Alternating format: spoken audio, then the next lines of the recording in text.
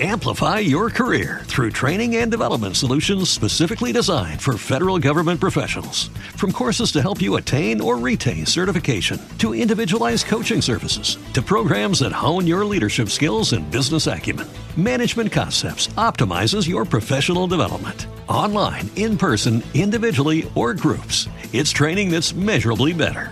Learn more at managementconcepts.com. That's managementconcepts.com. In a world where fans have grown tired of the same old cookie-cutter Comic-Con formats, only one con defies the odds. Only one Comic-Con stands what fans really want. Only one Comic-Con dares calls itself terrific.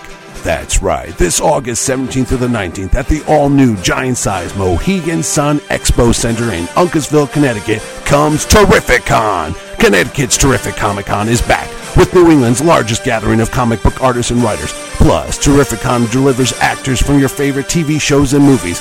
And there's an all-new expanded gaming section as we give you tabletop gaming, video games, and so much more. Plus, don't forget, all kids 10 and under get in free at Terrific-Con and can be part of the all-new All Yeah Kids Comic-Con. Join us for 3 full days of Comic-Con action only in Connecticut at Terrific-Con. For more information, go to our website, www.terrificcon.com.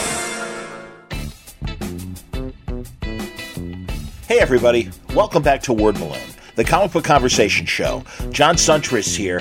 Wanted to start off by saying, first of all, there's going to be another episode dropping today, and that's an incredible conversation with the daughter of George Carlin, Kelly Carlin. There's a new box set of George Carlin's HBO specials, but even more exciting, part of the box set is going to be a bunch of previously unreleased video of George Carlin in his pre-hippie area. That's what I'm calling it. Back in his clean-cut early 60s persona, when he did a lot of variety shows like Ed Sullivan. There's even an NBC special that she mentions, and I cannot wait to watch a lot of this unreleased Carlin in a very interesting part of his career, his kind of straight-laced stand-up years. We talk about that period and the evolution of his comedy over the decades, starting from the 60s through the early 2000s, till his death, really. And just the transformations that Carlin made over the years, and how a lot of his comedy still reflects today's culture wars. It's a great conversation. And also, I just wanted to thank the Word Balloon audience for listening and indulging me in these forks in the road that deviate from the usual nerd culture comic book fare that I talk about here on Word Balloon. It's very exciting for me to have these opportunities to talk to these people that are away from the comic book business, but are still part of our pop culture. And you know me, I love my TV, I love my old movies, and I'm fascinated by 20th century pop culture. So these opportunities to talk to these people are just incredible, and I'm happy to share them with you, and I'm really glad that you're responding to that. So, also today, Kelly Carlin talking about the legacy of her father, George Carlin, and how it impacts her, what she's doing today. It's a great hour-long conversation that I'm sharing with you, in addition to today's Word Balloon that you're listening to right now, where I'm really excited to be also talking to Tini Howard. Tini Howard's a terrific writer, and I'm so glad to have found her work and finally have the opportunity to talk to her directly about it. She is a great writer. Assasinistas from IDW's Black Crown imprint is one of their best books. She and Gilbert Hernandez just doing a tremendous job exploring a team of assassins that were active back in the 90s, and now they're modern-day adventures as they've all split off. Some have children, all have personal problems, and it's a good combination of action and comedy in Assasinistas. Tini's also taken over Hack Slash, Tim Seeley's excellent creation of Cassie Hack, the great monster hunter, and that's a great horror comedy series. I'm sure you're well aware of it, and really excited to witness Tini's spin on the Hack Slash world and universe. And then also, she's doing incredible work on Rick and Morty. I love the show. I love the Oni comics. She is one of the strong writers, and she has done, collaborations with other writers like Kyle Starks, but also Mark Ellerby has been her co-creator on this wonderful series. Pocket Like You Stole It is the trade that involves her Rick and Morty stories.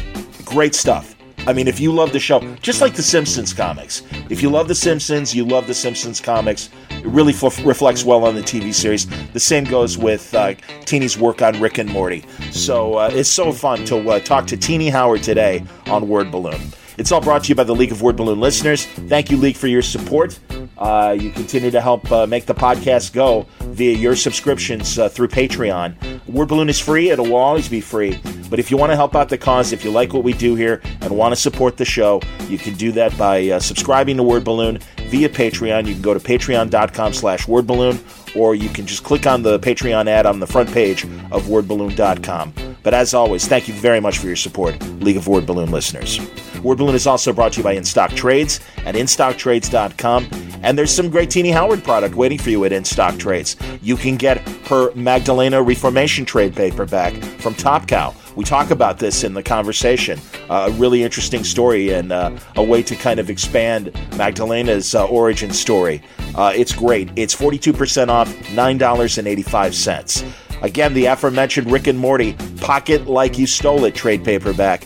Very funny stuff from Tini Howard. Mark Ellerby captures the look of Rick and Morty, and Tini captures its voice. Very funny stuff. It's 30% off, $13.99. And you can get the first volume of Tini's Hack/Resurrection. It's Cassie, and the artist is called Seeley or Sellor. I'm not sure how to pronounce his name or her name. Forgive me. But this is another great volume of Cassie Hack/stuff. And it is 42% off, $9.85. So some of the great Tini Howard product you can get at In Stock Trades. I can't wait because I know there's going to be more coming. But right now, there's a bunch of Tini Howard product at great prices. You won't want to miss it, especially after you hear this conversation if you're new to Tini's work. And I know Assasinistas, when it gets collected, will likely be there as well. But check out some of the great Tini Howard product waiting for you at InStockTrades.com. All right, without further ado, let's get into our conversation with Tini Howard. Really excited to talk to her about her start in comics and what she's doing now and the future as well. Tini Howard on today's Word Balloon.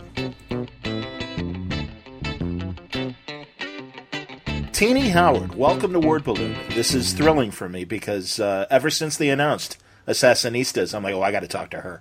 So, oh man. So thanks for coming on. Yeah.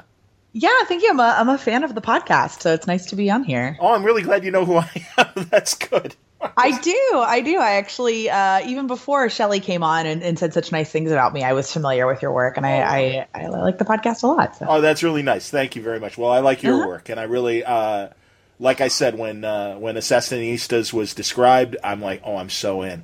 And yeah, it's great. Really have enjoyed the first 5 issues. And psyched for issue 6 and where things may be going. But yeah, no, from the start. And God, what an exciting thing to be able to work with Hernandez and everything. Tell me about. Oh my gosh! Yeah, how did that happen?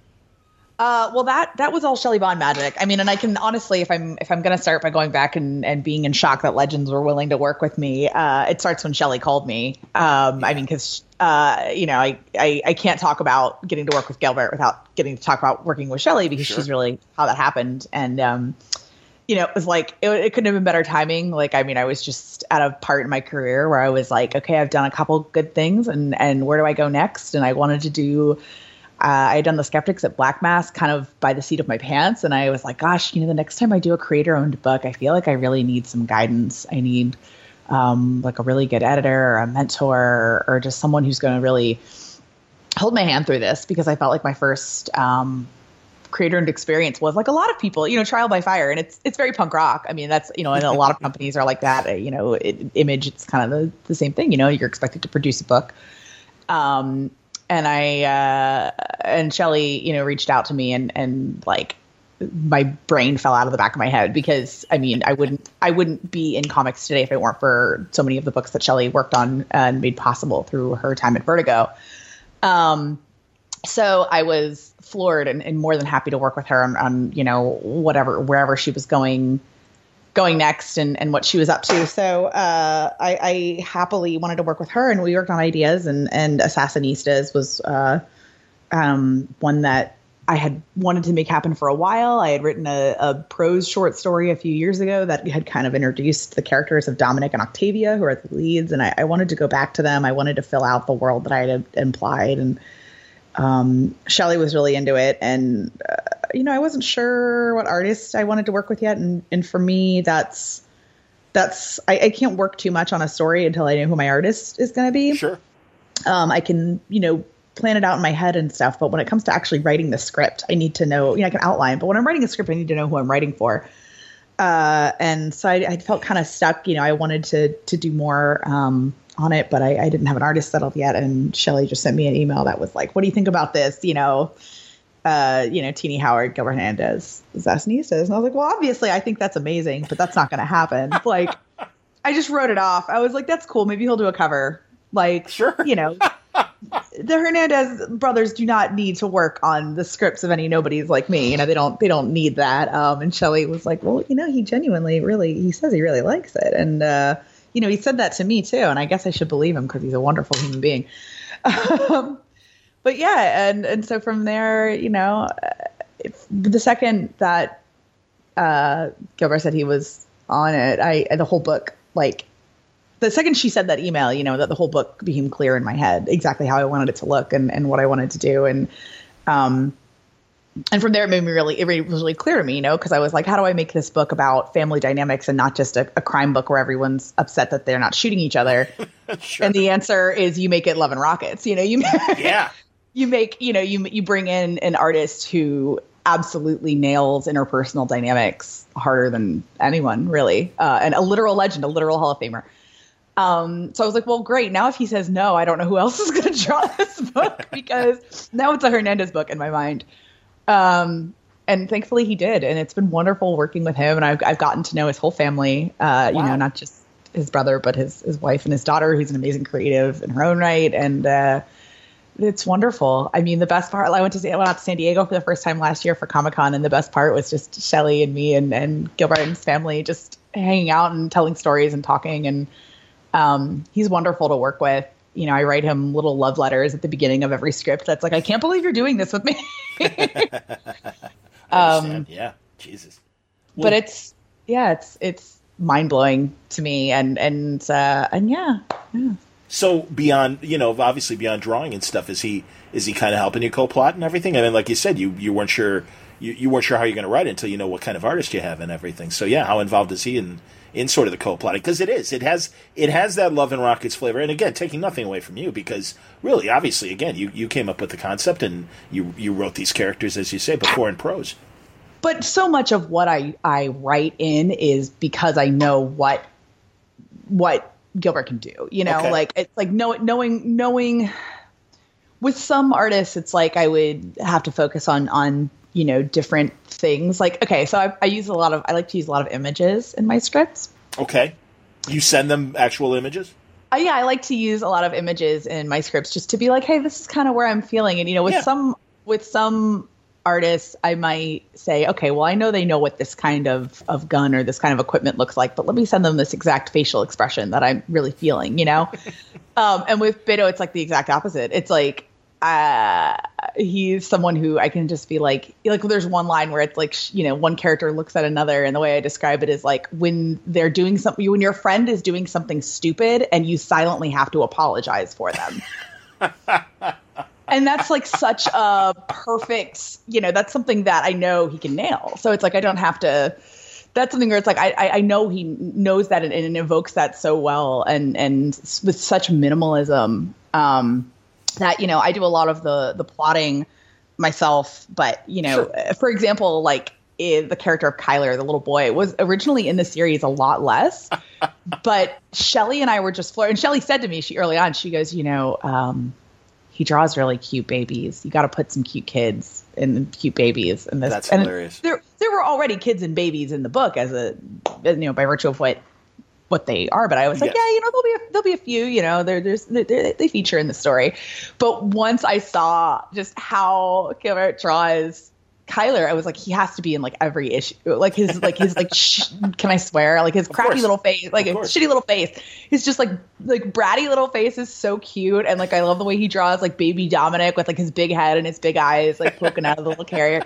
That like, I had to add so much of that. And like Lazy Susan, the iguana, like there's just so much that I was like, he draws them so well. It's like, it's less that he is involved in the co-plotting by him saying, this is what I do or don't want to draw. It's more just that like, I know what he draws well, and that influences what I put in. I mean, because I want to see him do those things so beautifully. But there have been a few moments where he's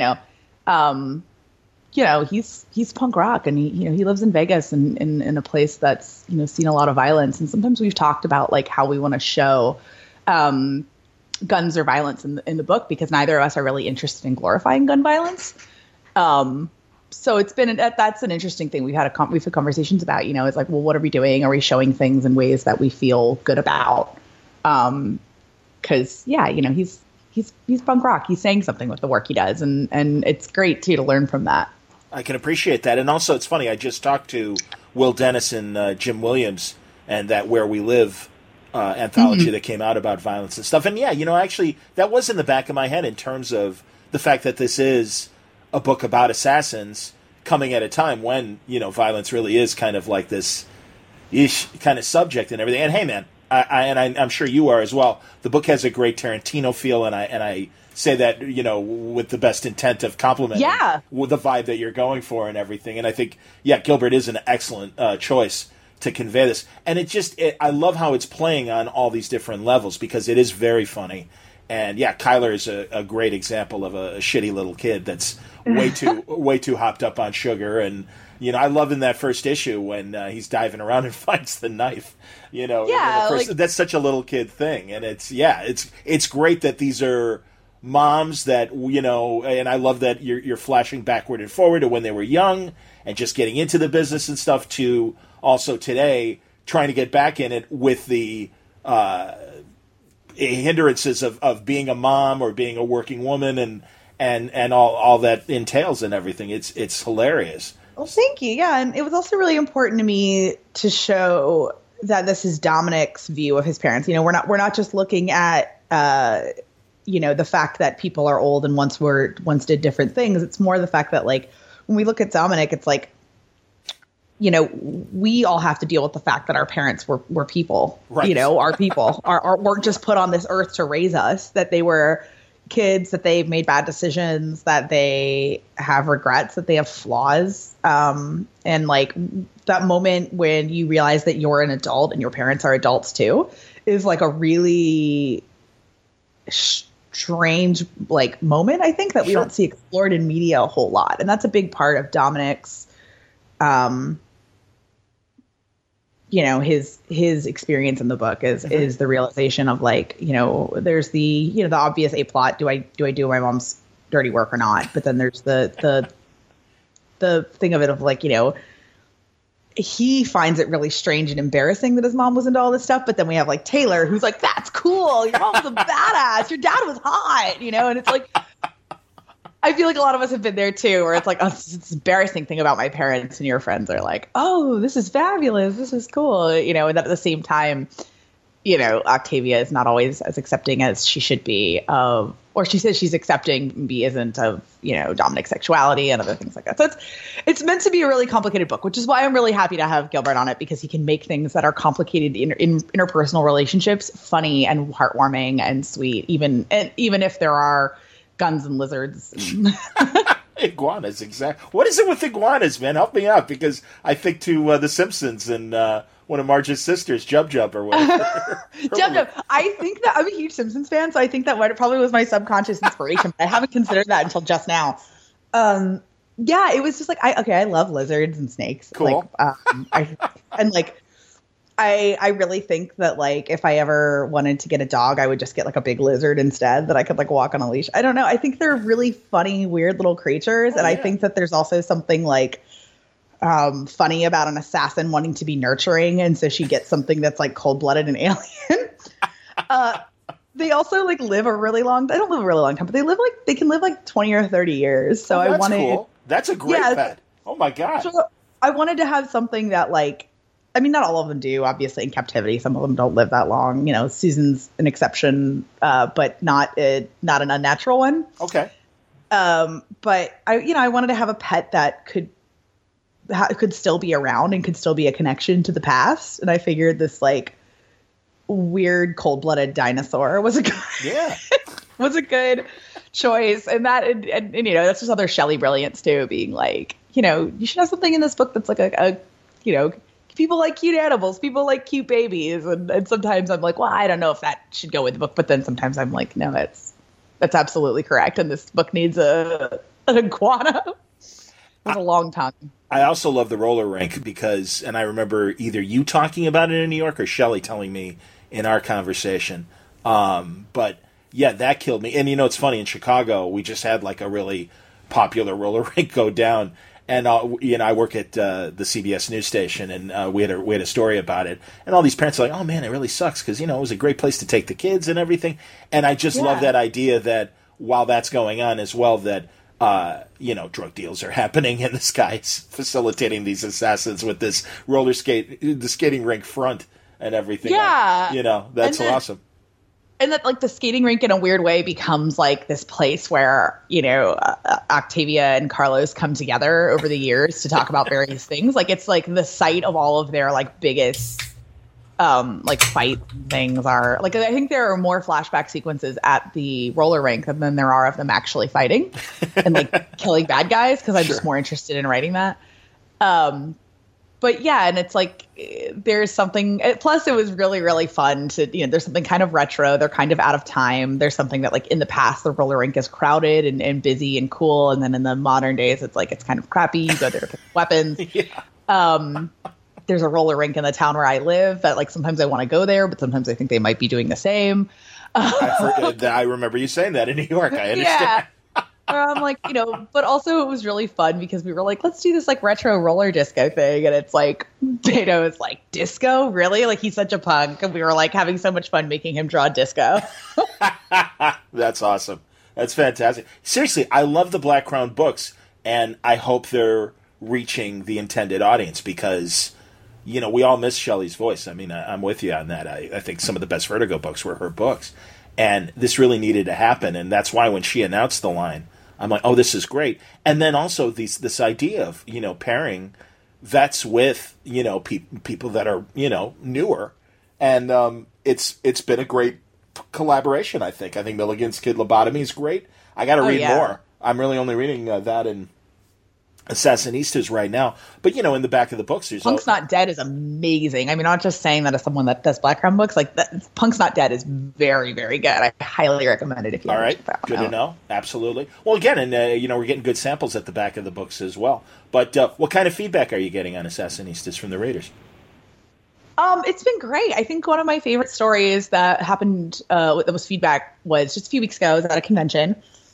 And one of the convention staff, you know, came up and picked up the first, you know, several copies and took them home, or took them and then came back later that day and was like, hey, I read them already. I blew through them. They were great. I was like, thank you so much. And then he's like, well, I'm going home, you know, got my family at home. And he comes back the next day and he goes, so my wife doesn't really read comics, but this morning she was sitting at the table and she was feeding our 3-month-old. And she, you know, she's kind of stuck there for a little bit while she feeds the baby. And so she grabs issue 1 and flips through it, reads the whole thing.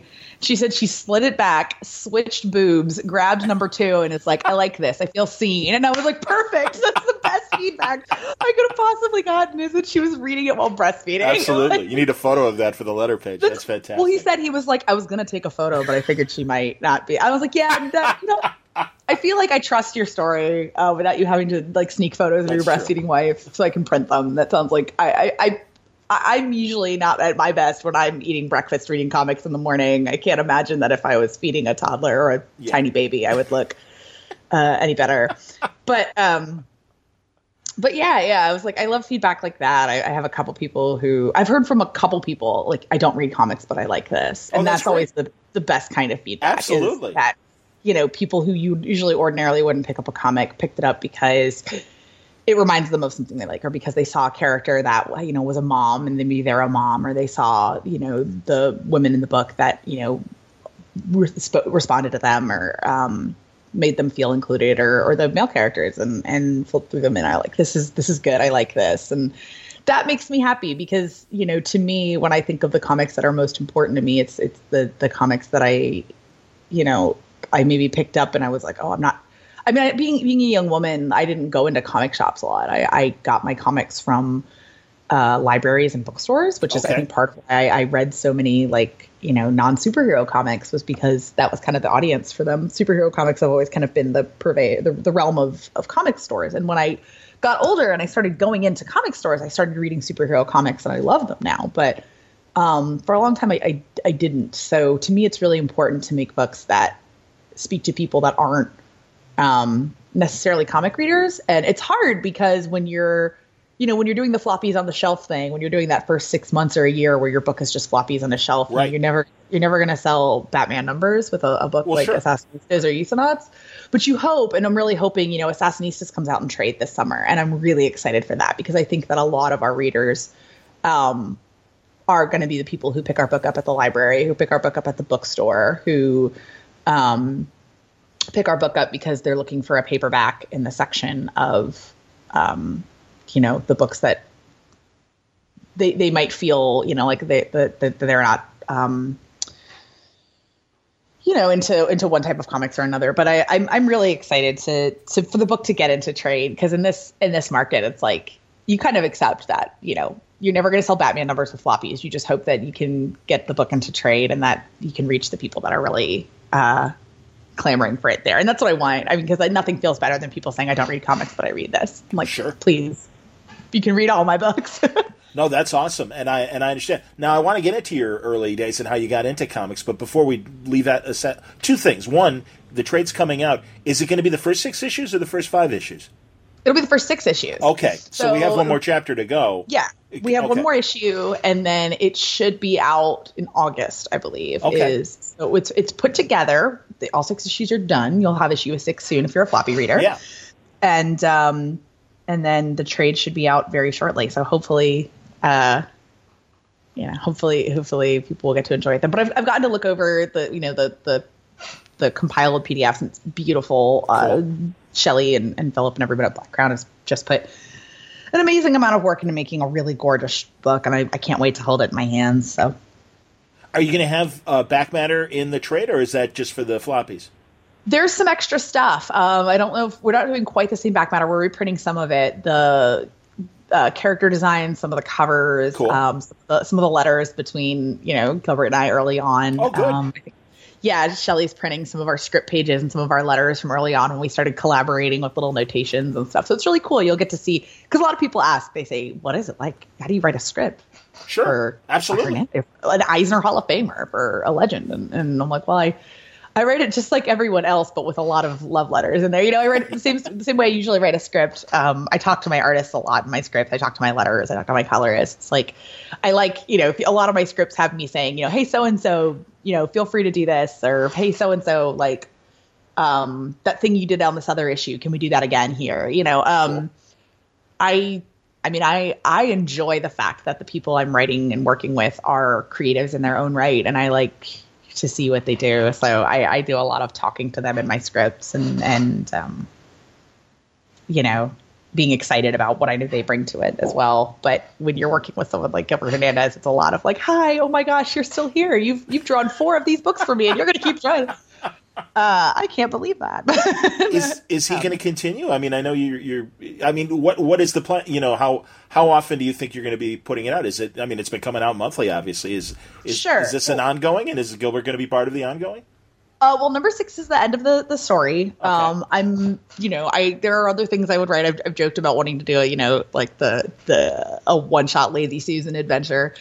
I would love to like come back, if the trade does well, if people are big fans, I would love to come back to the story again and do little things here or there. But, Beto has his own books to get back to. And, I understand.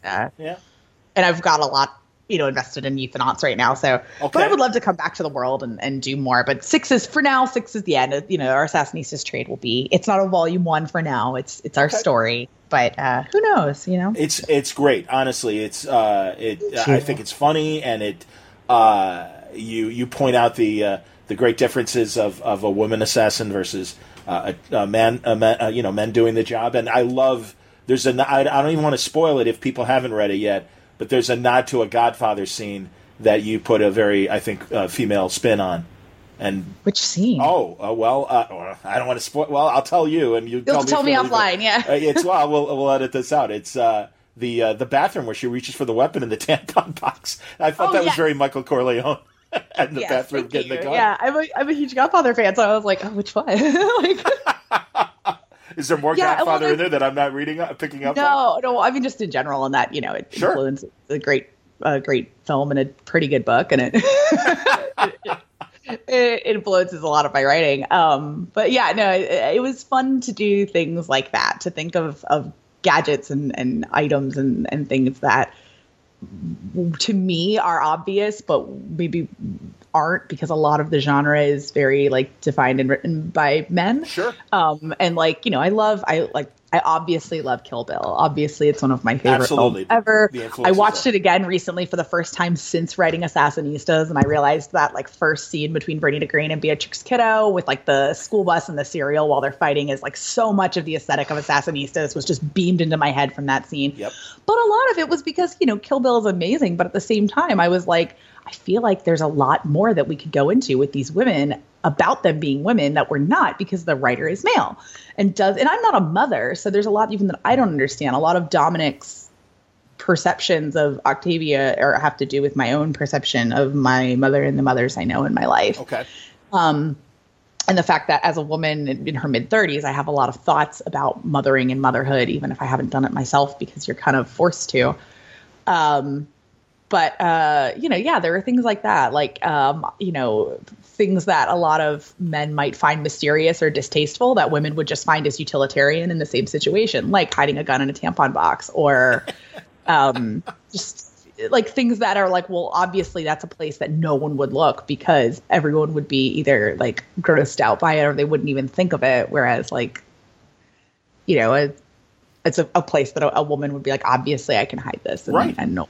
In plain sight. And so just for me, it was as a woman writer, it was really fun to do that, to be when I did inject a lot of, it's and often in action movies, when guys, get a shot off on the bad guy, they're you won't get me, or, you won't come after my family or anything anymore. And it's there's a moment where one of the Assassinistas shoots someone and she's you felt up your last receptionist, they're able to get out their own kind of revenge. Because I like action movies, obviously, but there's a lot of that impotent male rage, and it's well, it's fun to do that impotent female rage too, right?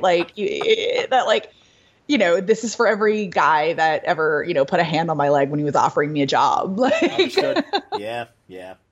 No, it's good stuff, Tini. Honestly, it's very, very funny. Great levels, and I can't recommend it enough. And like I said, that's why I was very anxious to talk to you, among your other books as well. Well, let's do the origin of Tini Howard. So, okay. Yeah, and you started to say, obviously, that you got into comics through libraries and stuff like that. And forgive me, I have you been writing prose for a long time alongside comics? So I like writing short stories. My truth is that I've written my whole life. I've written a lot of prose because it's just kind of what was there to write. Sure. I've written short stories. I've tried to write a couple books. I've written, there were long periods of my life where I was still writing, but the only stuff I was writing was just fan fiction for fun, what subjects of fan fiction? Oh, well, in my teen years, I wrote a lot of Vampire Chronicles, Anne Rice. Oh, hilarious. fan fiction, sure. Right? Yeah. Well, of course. Why not? Final Fantasy and books and video games and everything I read that I was into. And I would think, oh my God, well, I love this character, but they don't have a backstory. Or, oh my God, these characters totally should have kissed and didn't. Or, just all that kind of fleshing out of characters. And so it's I have a natural knack for coming up with stories. It's, ultimately what I do when I'm left to my own devices is disassociate and think about stuff. So for me, it's just been a lifelong attempt at trying to put those thoughts into words. Okay. And like it makes narrative stories out of these feelings and these emotions and these moments I want to convey. But I realized when I sat out and was like, okay, let's try to do something with this writing. Like, I really like to write. Let's try to make something of it. I realized that, my whole life, when I've just reached for a book and I could choose any book in the world, I've always chosen graphic novels and sequential art.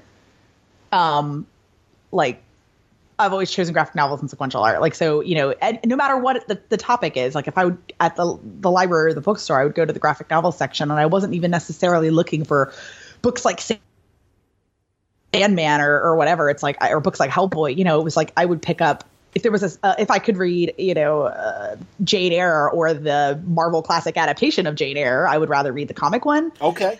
So at some point I was like, well, why am I trying to write what I don't most love reading? And even though I had read all these books that were just written by authors without artists, I didn't know that was possible. So, and I didn't actually really think about it. Even though I knew Neil Gaiman wasn't drawing Sandman, it didn't really occur to me until I read like Matt Fraction's Invincible Iron Man run, because I had just gotten into superhero comics after watching the first Iron Man movie. So I am one of the people that was brought into superhero comics by the movies. That's cool. By friends and my husband who were reading superhero comics and said, hey, you like this movie, you should try it. I was like, no, superhero comics are dumb.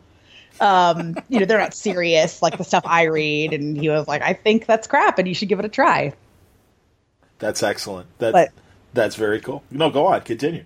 Yeah. So I was like, yeah, so I read Invincible Iron Man and I had my mind blown. And I was like, oh my God, superhero comics are really good. And I really like this one. And it's super serious and intense and personal to the character. So I started looking into, who this Matt Fraction guy was. And I was like, wow, I really like his work, and he just writes it. He doesn't draw it. No crap. I didn't know you could do that. So from there, I was like, well, that's what I want to do. I want to write scripts for comic books because those are my favorite things to read. So I want them to be my favorite thing to write. And they are. They're by far my favorite thing to write. So was the Black Mass title that you did, what was it again? The Skeptics? The Skeptics, okay. Was that your first printed comic? What were your earlier comics? So my first comic that I had published was actually through Top Cow. They did their talent hunt, which was like, I think they did, they're part of Image, they did Witchblade and all that. Mm-hmm. So they had their talent hunt, which was to write for one of their Top Cow universe characters, and there were some restrictions to it. You basically just had to follow the restrictions and write a compelling story. And I took my best shot at that, and they won, and I was really proud of it. So that was my first. From then it was like, okay, it was my first full length. It was kind of crazy too, because most of the time it's like your first printed comic is not also your first full length script. I'd written comic scripts. Well, that's not true. I'd written full length scripts for my own stuff, but nothing that had ever gone anywhere. Okay, what was the Top Cow character? I chose Magdalena, who I actually wrote I later went on to co-write a Magdalena graphic novel with Ryan Cady and Christian Tabari called Magdalena Reformation. Okay. But that was my first attempt at writing Magdalena. It was like I got to write Sarah Pazzini, the old Witchblade character who I loved. It was like her she found this artifact and it had to do with Magdalena. And because I remember reading the Magdalena stories and I was like, the earliest one they talk about is in 16th century France. And I was like, well, wouldn't there be, if this goes back to the time of Christ, how did these artifacts get to Europe? And I was like, well, how did every holy artifact get to Europe? Through people stealing them through the Crusades. Sure. So I wrote a post-Crusade story about this artifact just, getting to Europe, because I'm kind of a history geek. So, awesome. Yeah. And then from there, I was like, oh my gosh, now I have a printed comic in my hand. It has that image eye on it. I can take it to people and say, I'm a real writer. And I did, and that didn't get me much of anywhere. But what got me much of anywhere was continuing to do anthologies and submitting to places and getting a lot of rejections. And, designing. Finally, I designed the idea for Skeptics and brought it to Black Mask, and they liked it and they published it. And that was I had done a couple. I was glad that I had done a couple things. I'd done a couple anthology pieces. I had done a couple things for Top Cow at that point, one or two, and then got thrown into making my own creator-owned series, which was hugely different. And I think a lot of people in comics come from that punk rock ethos background, where they've been making their own stuff like they've already made several comics by the time they get like a creator-owned series picked up. And I had been in a completely different situation where every comic I had made from that had been like with an editor holding my hand. So it was like out of the frying pan into the fire. But I'm very proud of the book. Like it was one of those books where it was so stressful that when I finished it, I was just like, I can't even look at it for a minute. Wow. Okay. And then when I looked at it again, recently, I was like, I'm very, very proud of this book. Unfortunately, it's not available in trade yet. I'm hoping that Black Mask will print it at some point, but I think the single issues are still available. I was going to say, and I'm sure Comixology, obviously, I'm sure digitally. Yes. Okay. Digitally, it's available on Comixology, and it's available, comic shops can order the single issues. I think they can even be ordered on the Black Mask store.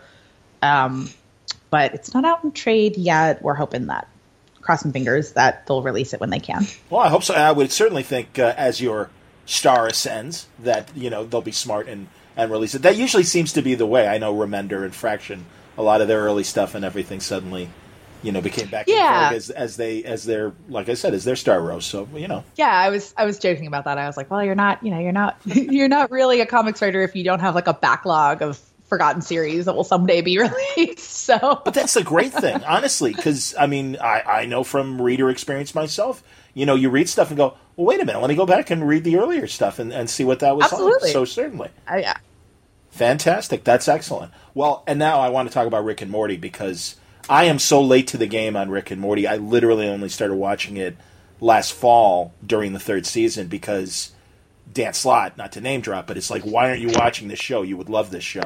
And of course I do, and it's brilliant. And again, shows your strength in humor because the Oni books are absolutely. The Oni books are great, and if they are great, and if people aren't, people who are listening aren't reading the Oni comics, they're fantastic. And you and Starks are, I think, a great team. And I love that guy. Well, yeah, I knew his independent humor books as well. So at first I'm like, oh, that's cool that Kyle's doing Rick and Morty. And then I saw you're doing it after I had already started reading Assasinistas. I'm like, oh, that's awesome. Okay, great. And no, you guys have that in the same way that the Simpsons comics in the right hands are just as good as the episodes and stuff. No, I think you guys are hitting the mark with the Rick and Morty comics, definitely. Yeah, I was a fan of the comics even before I started writing for them. So I watched the whole show. I binge watched the whole show and was like, oh my God, this is like absolutely my sense of humor. And I think it was like the few weeks leading up to Emerald City. And I had a meeting scheduled with Ari, who was the editor on the Rick and Morty books at the time, just to talk about something else. Mm-hmm. And yeah, I remember I watched the whole show, and then my husband and I went to the comic shop that we just pick up books, and we saw there were like Rick and Morty trades, and he grabbed like the first 2, and I was like, oh my God, I got to read those and you're done. We like read those in 2 days, and I was like, I got to work on these comics. And he was like, you should do it. You should ask for it. I was like, I don't know. I'm not smart enough to write Rick and Morty. Like, it's funny. There's stuff like, I feel like I really believe that you have to be really smart to write dumb humor. I agree. Yes. Because it's like one of those rules of comedy is like, you don't write the first joke that comes to your head. You write like the second, the third, the fourth. And I was like, oh my God, but I'm obsessed, like, because it was so many things I love, right? Like, I love, like, I grew up reading stacks and stacks of classic sci-fi, like Asimov and Bradbury, and so many of the episodes are based around these like sci-fi tropes that originated with like these old classic sci-fi stories. Absolutely. Or just like action movies and stuff like that. But I mean, in a lot of ways, a lot of the episodes are based around like subverting a sci-fi trope, and it's just very bleak humor, which I love. And I think there's kind of a heartfelt message there, even the idea of like, well, if nothing matters, then the only thing that matters are like the things that make you happy and the people you love. Yep. So that being said, I was like, I absolutely want to write so many stupid jokes. I asked Ari if I could pitch, and I got to pitch, and I kind of jokingly called my story Pocket Like You Stole It, and then they kept that name, which I love. It's like one of my favorite titles I've ever come up with, and I totally thought they were going to be like, nice try, Howard, but nope, that's the name of the book. Then again, the other one's called Little Poopy Superstar, so I guess I was okay. But yeah, it's been awesome working on those books. Like, just being a fan of a comic and then getting to be part of it is great. I'm really lucky. I know people joke about Rick and Morty fans being crazy, but I've had awesome interactions with the fans that have talked to me and come up to me. I've had people take pictures of me, bring me presents, have me sign birthday presents for people, have me sign all sorts of stuff, have me draw pictures for them. I've had people run up to my table in their Rick and Morty costumes, so excited to take pictures with me. And that's like, as someone who cosplayed for years when I went to Comic Cons and anime cons, that is like the coolest thing. Sure. So. Who did you cosplay as? Oh, all sorts. I cosplayed as so many characters. Probably like some of the major ones I did were like Asajj Ventress from Star Wars. Okay. I liked cosplaying her a lot, and like I cosplayed Spider-Woman. Oh, great. Jessica Drew Spider-Woman, and like Madam Hydra and Maria Hill, and just a bunch of random like dark-haired Marvel chicks. That's awesome. That's great. Yeah. That's fantastic. And tell me about working with Starks, because I think I met Kyle on a panel. I moderated a panel at one of Tony Moore's Cincy Coms, and that's when I first met Kyle and became aware of his work. And I think his individual stuff is amazing.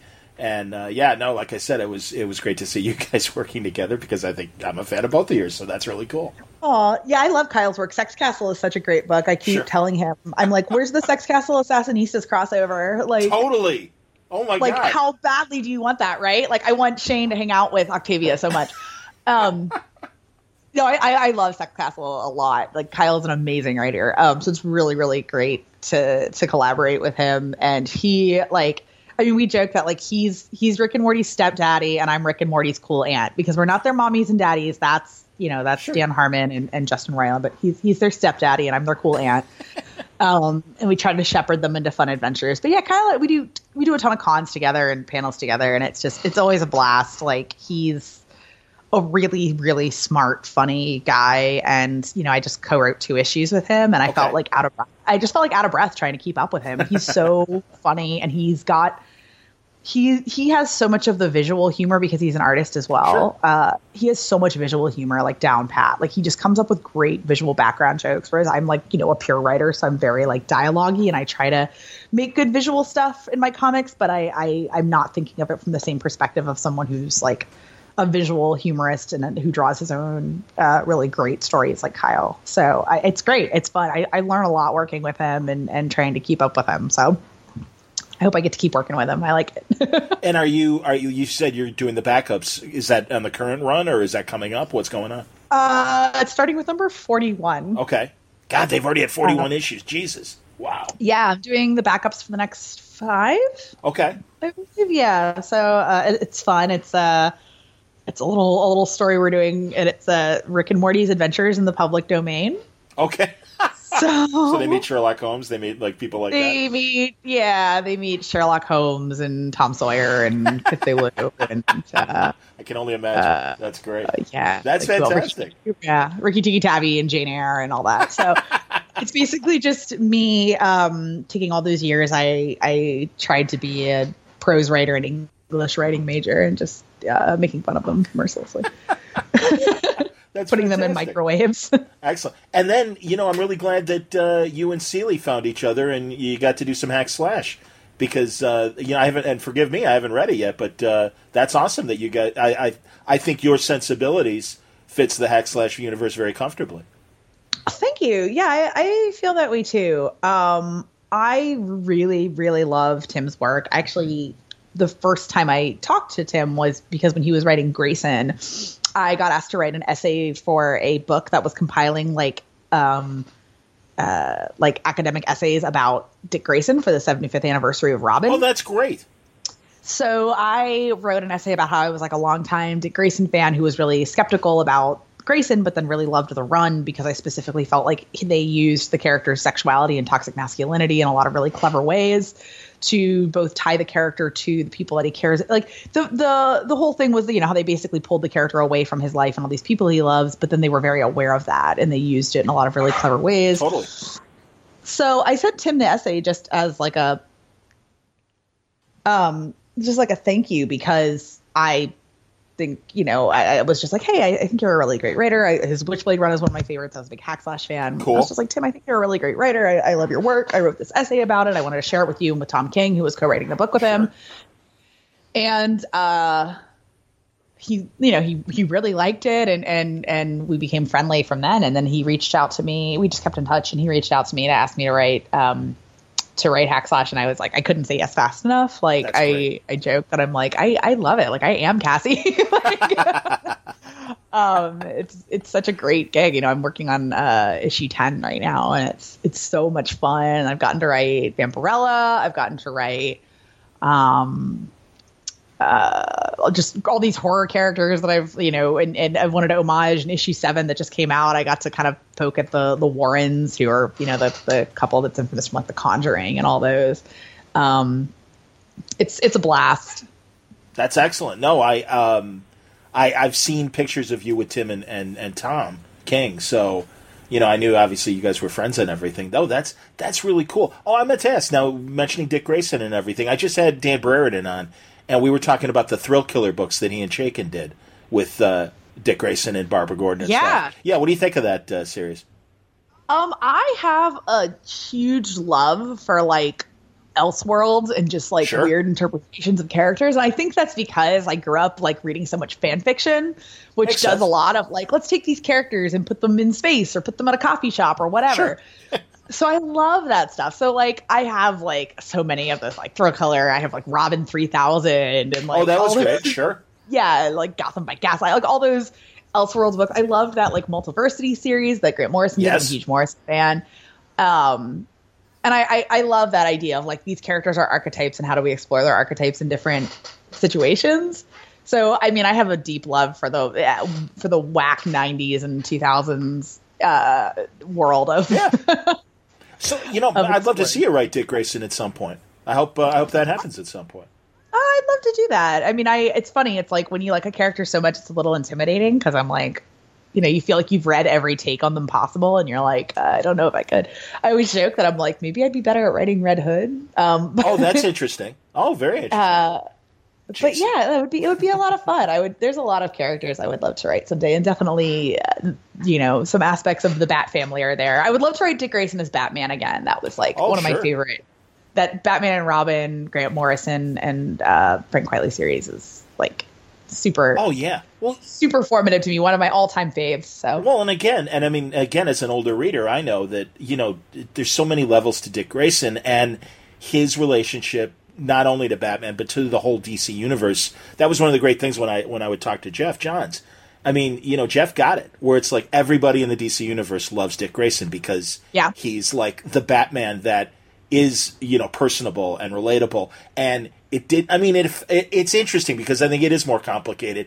Like, you could say on the surface, being Batman's, sidekick and ward didn't screw him up. But it's like, nah, that's not exactly right. Actually, there's a lot buried down in the psyche and stuff. And I agree with you. I think the Grayson series was able to explore what it's like when he is out in the cold as a spy would be and stuff. But yeah, go on. Yeah, tell me about your thoughts on all that. Well, I was saying, I love great duos. I love the like master-student relationship and like anything. I think that it's really cool. And I mean, there's, that's definitely something I do like in Assasinistas even. We see a lot of Dominic being like, this is what it's like to grow up in the shadow of someone like that. And that's a lot of that is definitely born from feelings I have about like characters like Batman and Robin. And, when I wrote Magdalena, a big thing was like Patience and Maya were in a lot of ways. We said they were like Bruce Wayne and Terry McGinnis from Batman Beyond. Sure. Interesting. That was like I really wanted to do like Batman Beyond, but I also really wanted to explore a master-student relationship where the teacher was female. Because you just don't see enough of that, Agreed. I think. No, so, agreed. like we made Patience and Magdalena. We made her. We didn't want to get rid of her because a lot of times in comics, it's like, oh, this woman is over 25. She disappears and she's never seen again. And I hate that. So, I wanted to make Patience a teacher. I wanted to make, I wanted to make Octavia, someone that is looked up to and is a master. And then, in Assassinista, not to spoil anything, but there's also a character who views Blood Diamond as her master and teacher, and is a completely different kind of person. So, and there are reasons for that, in the text. But I really love that. I really love the idea of putting anything with a master-student relationship in comics, and it's definitely tied to my love for Batman and Robin, my huge fandom of those characters, and. If you're every person talks about how different the Robins are, and I think those are all great examples of how just changing one aspect of a person or a relationship or their past can completely change who they were. And superhero comics do so much of that. You know, everyone's had their own interpretation of what if the death of Batman's parents went differently, or what if this person wasn't here. I mean, Marvel does the whole what if series. It's just about what if this one thing changed and how would it change the whole world. And I think with interpersonal relationships, that's a huge thing as well. You know, if one moment in that relationship changes or never happens, how does it change the people and the characters? And, you know, there's even, I mean, I even put a character into upcoming Hexash issues who's like an older woman who is like a, not so much a mentor, but like, you know, just an older woman, because I just like to have women in comics that aren't 25. I understand. I think it's important to not, you know, to not forget that. No, agreed. And, you know, I was mad when, and I know that eventually they're coming back, but I thought the JSA comic that Johnson, James Robinson, and all those guys did was a great way to show older heroes mentoring. And, and I mean, hearing you talk, I'd love to see, like, Wonder Woman really have a great adventure with Donna Troy and Cassie. And is it Cassie that's Cassie Sandsmark, yeah. Yeah, that's Wonder Girl. All right, I want to make sure I'm getting my Cassie straight. But you know, see Wonder Woman more as a mentor to Donna and to Wonder Girl, and I don't know if that's happened that much. Or if she isn't, to explore that absence and to deal with that feeling of maybe like, why was I here and you weren't here for me? Oh, good. Like, yeah. You know, that's another thing too, is like to explore. There are things, I think one of the things when it comes to like, especially superhero comics and things where it feels like every event has been explored 10 ways. I really like to explore the absence of things. You know, Understood. If there's a time where a character's gone for 20 years, it's like that might affect the people that knew them and loved them. Were they a part of that person's life or not? You know, I mean, especially, I mean, I'm not saying anything new here that, you know, people like, you know, Tom King and Mitch Gerads aren't saying on like Mr. Miracle, like that book is doing amazing meta things about being present and not being present. Yep. And what that means. And I don't know. I like, sure. It's for someone who writes a lot of very dumb, goofy comics, I get very philosophical about the origins behind them. Well, like you said, I think there are story opportunities here. And yeah, I do hope that that's a really good point, that the post-25 female hero is really kind of not explored. And there's, and with the different generations, I mean, God, you know, Mademoiselle from the original, wasn't she like one of the original Suicide Squad people? And if not, you know, I know she was in DC war books and stuff. I mean, there are great characters that they can pick. You can pick from the Silver and Bronze Age and really bring back and explore them as older heroes. Why not? Or creating new ones. Well, that too. You know, making like, you know, we see Octavia as a young woman, but in the, you know, we know that that's the past. Like in Assasinistas, it's like these women are, you know, they're the mothers of adult children. Like a big inspiration for that with me is Sarah Connor and John Connor. Is that I love Sarah Connor, and I always grew up wanting to see a movie where like they were adults kicking ass together, and I really wanted Terminator Salvation to be that, and it wasn't, and I was so mad.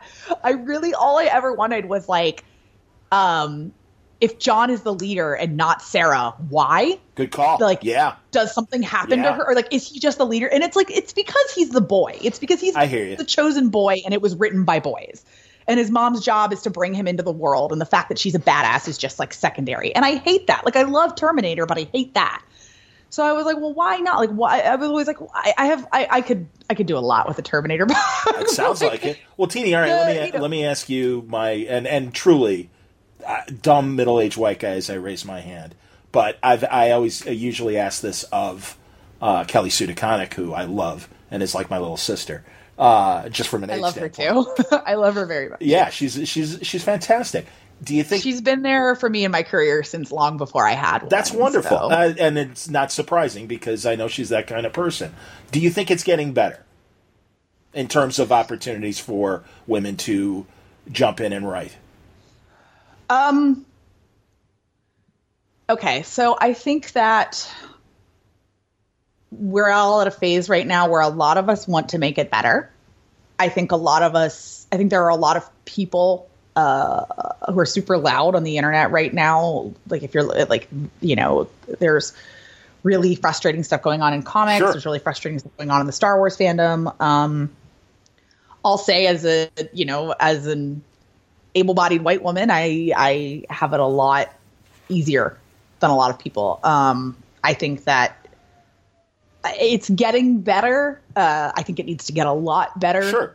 Yeah, I'm not saying we're done. I'm not. Yeah. Well, we solved that problem. Yeah, for sure. Let's move on. For sure. No, there are a couple big things that I think need to happen. I think we obviously need to start reaching out more to women to write outside their perspective, allowing absolutely, and also, especially when we're hiring like women of color or like disabled women or queer women, sure. like we need to make sure that it's like, we're not hiring you specifically to write that. Early in my career, I was sometimes reached out to be asked to write properties that just obviously weren't something I enjoyed. But or I would have people ask me for a pitch, and I think they expected, what I will, for lack of a better words, call a girl book. I like plenty of girl books. I'm a girl. There's nothing wrong with girl books, but I think that that's what they want. I think that in their mind, it was like, we need a girly book. And I would pitch like something like Skeptics. And some people would be like, well, we were hoping you would send us something pink with magical girls because we want to sell to girls. So I feel like a lot of companies have they have their plan in place, but their plan is flawed. And I think it's because a lot of those plans are made by people in charge who are still not as diverse as they should be. Okay. And I understand. Yeah. So I think, we're definitely, and I think a big thing is that the direct market is so far from the only way that people are reaching comics these days. And I think, people like, Raina Telgemeier absolutely dominating the industry right now is great.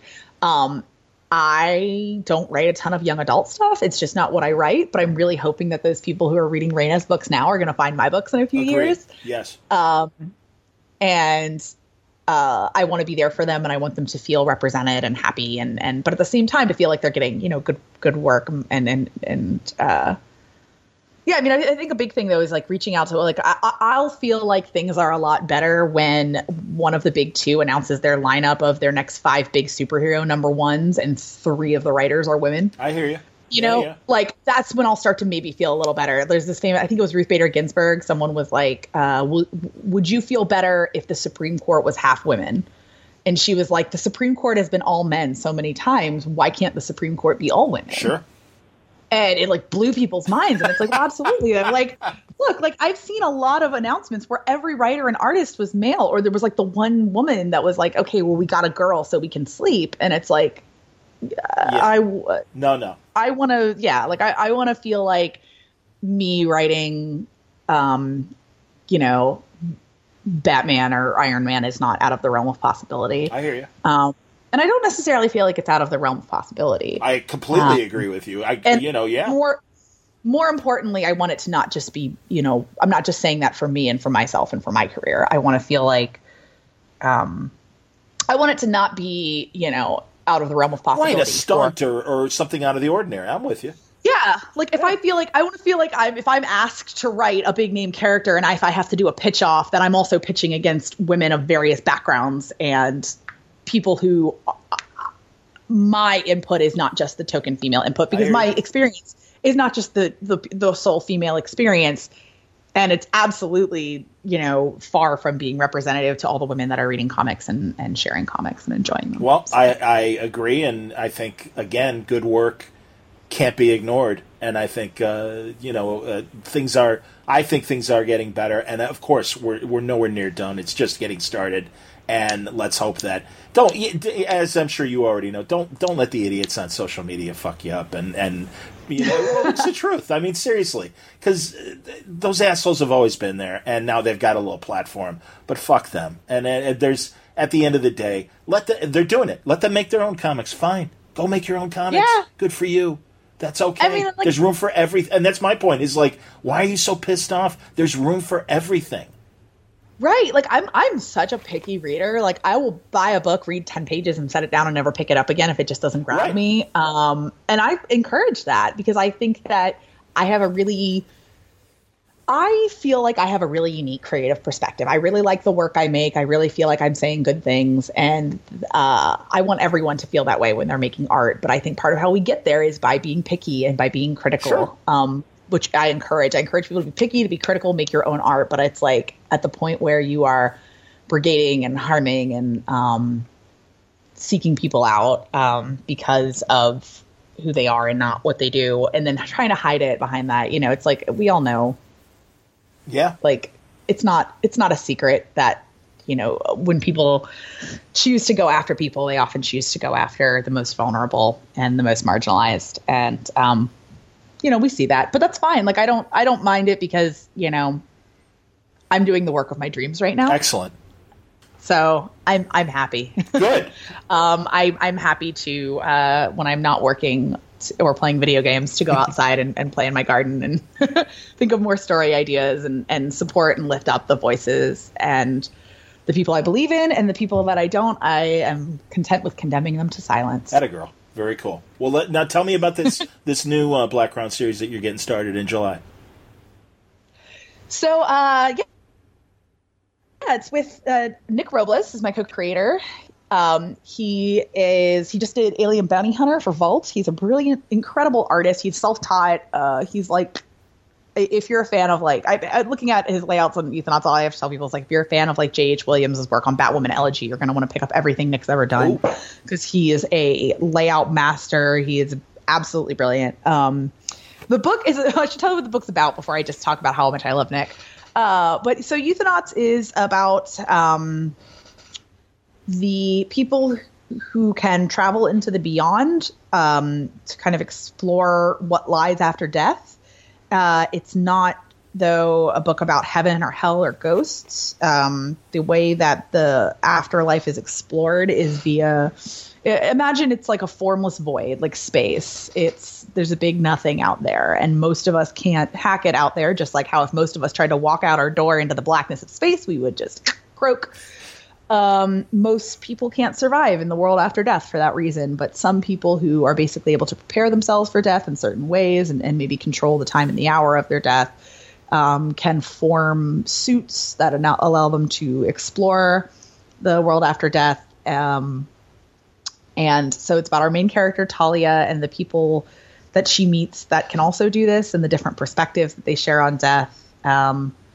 And she has a near-death experience that enables her to walk in this world and become part of, and she becomes a very important part of it to the woman named Mercy Wolfe, who is a terminally ill scientist who has devoted her life to the study of death. So I'm very, very, it's the book I've written so far that feels the most like me, and a big part of that is that Nick's art is just so beautiful that he makes me feel like the scripts I write are just better. Everything is just better realized by his hand. I couldn't be doing a book like this without an editor like Seeley, who, I mean, literally I can just get on the phone and ramble for hours about how I don't know what I'm doing, and she'll say, "Sure you do. I took notes while you were rambling. Here's what you're doing." Oh, that's awesome.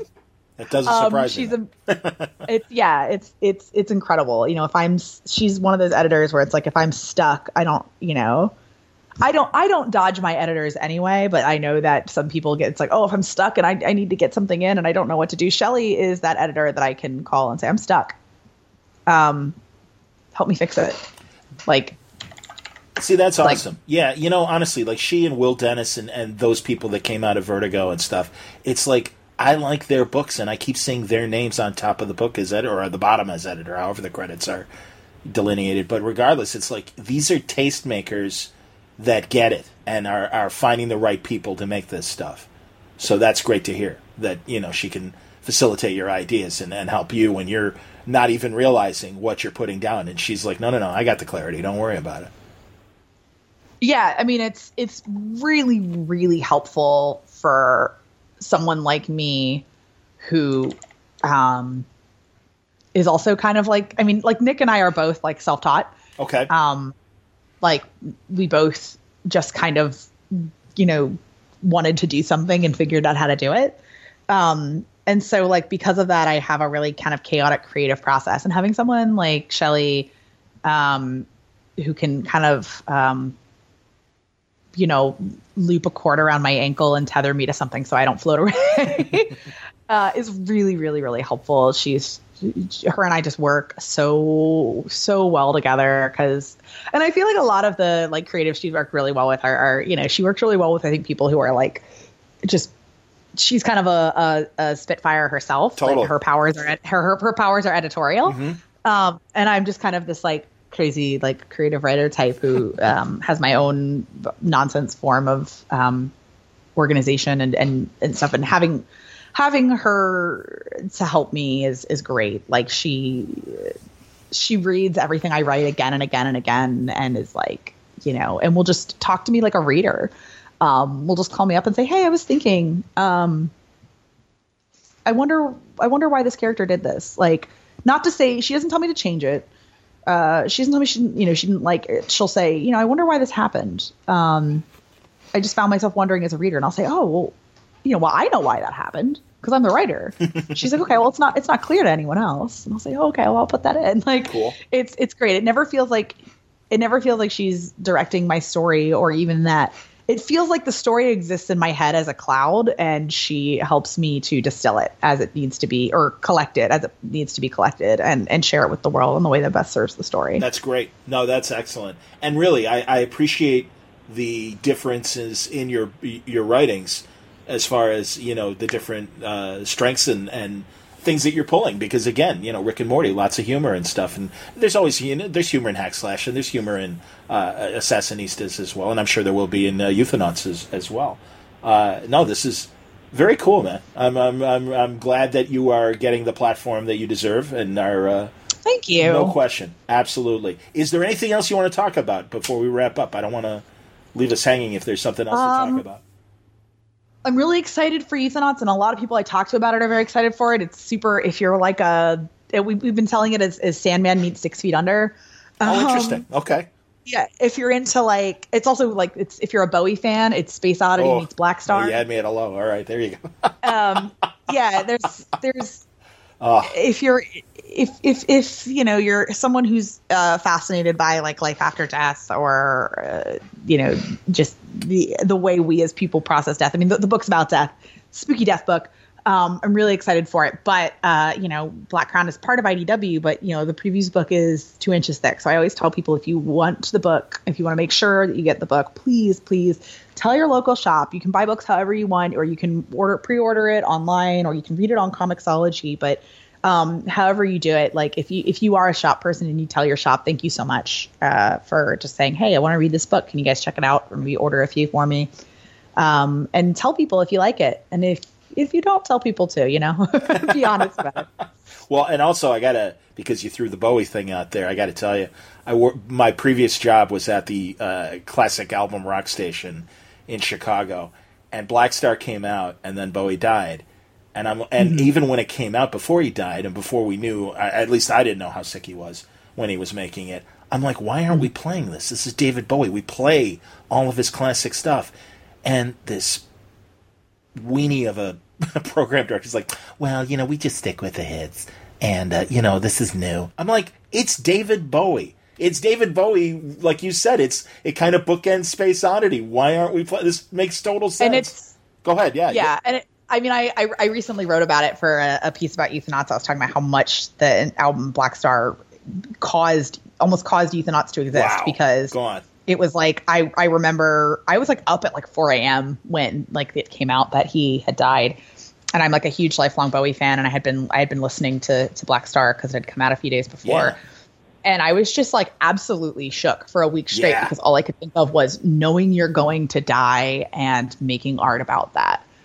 Totally. And I was like, well, I'm going to die. We're all going to die. Like, he just did it immediately. But like, that was really powerful to me. And so I was like, I want to make something about death, and maybe I'm not going to wait because none of us know how long we have. So I want to make my book about death now. But absolutely, like, someone on Twitter said that whenever they see the Euthanauts cover, they hear Black Star in their head. Oh, that's great. Like, oh my God. That's wonderful. It's absolutely there. And there's the first issue is called Ground Control. Like, I mean, it's there's a lot, and working with Shelley, it's like Shelley is not an editor who's going to tell you to put less Bowie in anything. So I know there's a lot of Easter eggs and love. even Indigo, one of the characters, is even this, gorgeous skinny boy with bright red hair. And actually, Shelley and Nick, the artist, and I all got to go to the Mick Rock photography exhibit of David Bowie's photos when we were in Seattle together this year.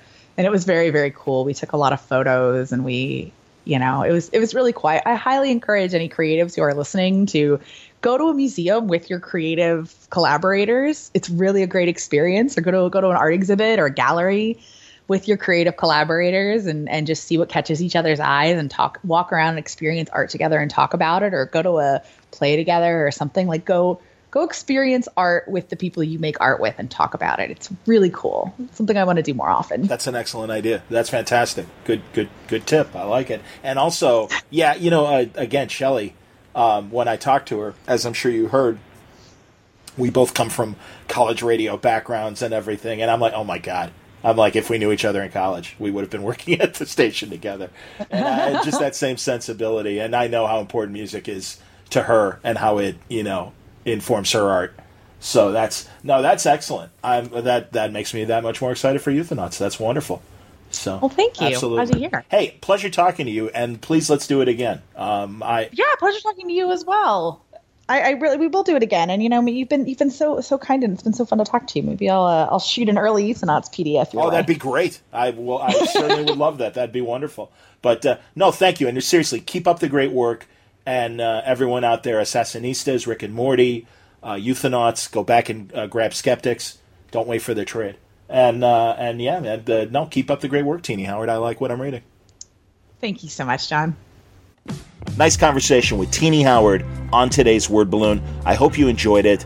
Again, if you're itching for more fresh Word Balloon, don't forget earlier this week I released an excellent 2 conversations, one with Will Dennis and one with J.H. Williams and Wendy Wright Williams, all involved with Where We Live, the incredible Las Vegas anthology that supports the victims and families of the Las Vegas shootings of last year. It's a tremendous anthology.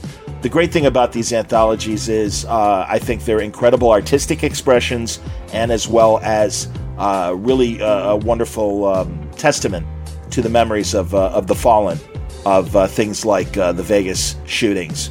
I felt the same way about Our Love is Real, the Orlando shootings anthology that Mark Andreyko helped spearhead with IDW. This is a great one that Image Comics have stepped up with, Where We Live, and 2 really great conversations with the masterful editor Will Dennis, the incredible artist J.H. Williams, Wendy Wright Williams, who manages J.H.'s career and is as much a partner in their marriage as she is in their comic business.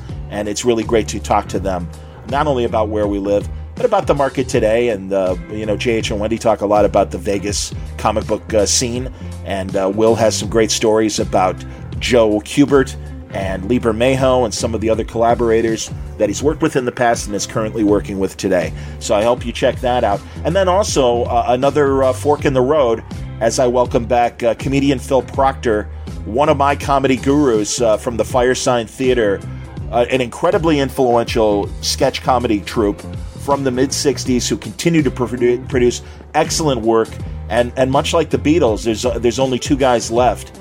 They were an incredible quartet, kind of the American Monty Python in a lot of ways. A lot of really interesting counterculture sketch comedy that started in the 60s and started on freeform radio, the internet of its day, FM radio, when there were no holds barred.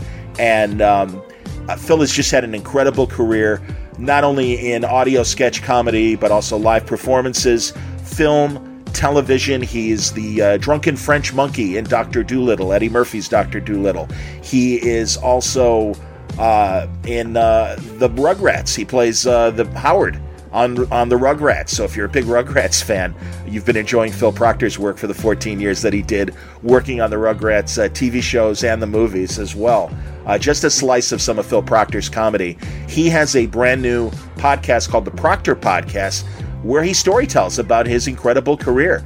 And this is a guy who really lived that 60s hippie experience and was right there. I mean, it was, he was in his 20s and enjoying life and, kind of really heavily involved with what was going on culturally in the 60s through the 2000s, and many showbiz friendships and great stories. He's an incredible storyteller, making films with Orson Welles, making television with people like Harry Anderson from Night Court, who we just lost this year.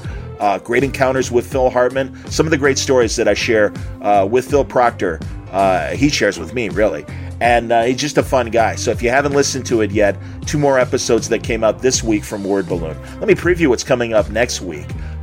First of all, I'll be talking soon with Scotty Young, not only about Fuck Fairyland. It's called I Hate Fairyland for the clean version, but we all know the secret real title of it is Fuck Fairyland. And also excited about him starting off Deadpool. And, he's had a great relationship with Marvel over the years, so it's really going to be interesting to hear what he's got in store for Deadpool in our conversation. Also, I hand the microphone to my friend Ed Cato, who just did a great convention and had the opportunity of interviewing on panel Don McGregor, one of the key creators in the history of Black Panther, and a very important creator, writer-wise, who also entered the creator-owned market in the formative 80s with things like Detectives Inc. and a character called Sable that was an incredible character as well. Don is a great, great writer who I don't want time to forget. And I'm really excited to present this conversation with Don to you guys on Word Balloon and women. It's a great story about his career, and I'm glad to check in with Don. I'll be seeing Don at Terrificon, so please, if you are in the area of Connecticut or New York, I hope you make the journey, and I get a chance to see you in August. And Don McGregor's going to be there, and a lot of other great past creators and also current creators. It's going to be a fantastic convention. I'm really excited to be involved with that, doing some panels as well.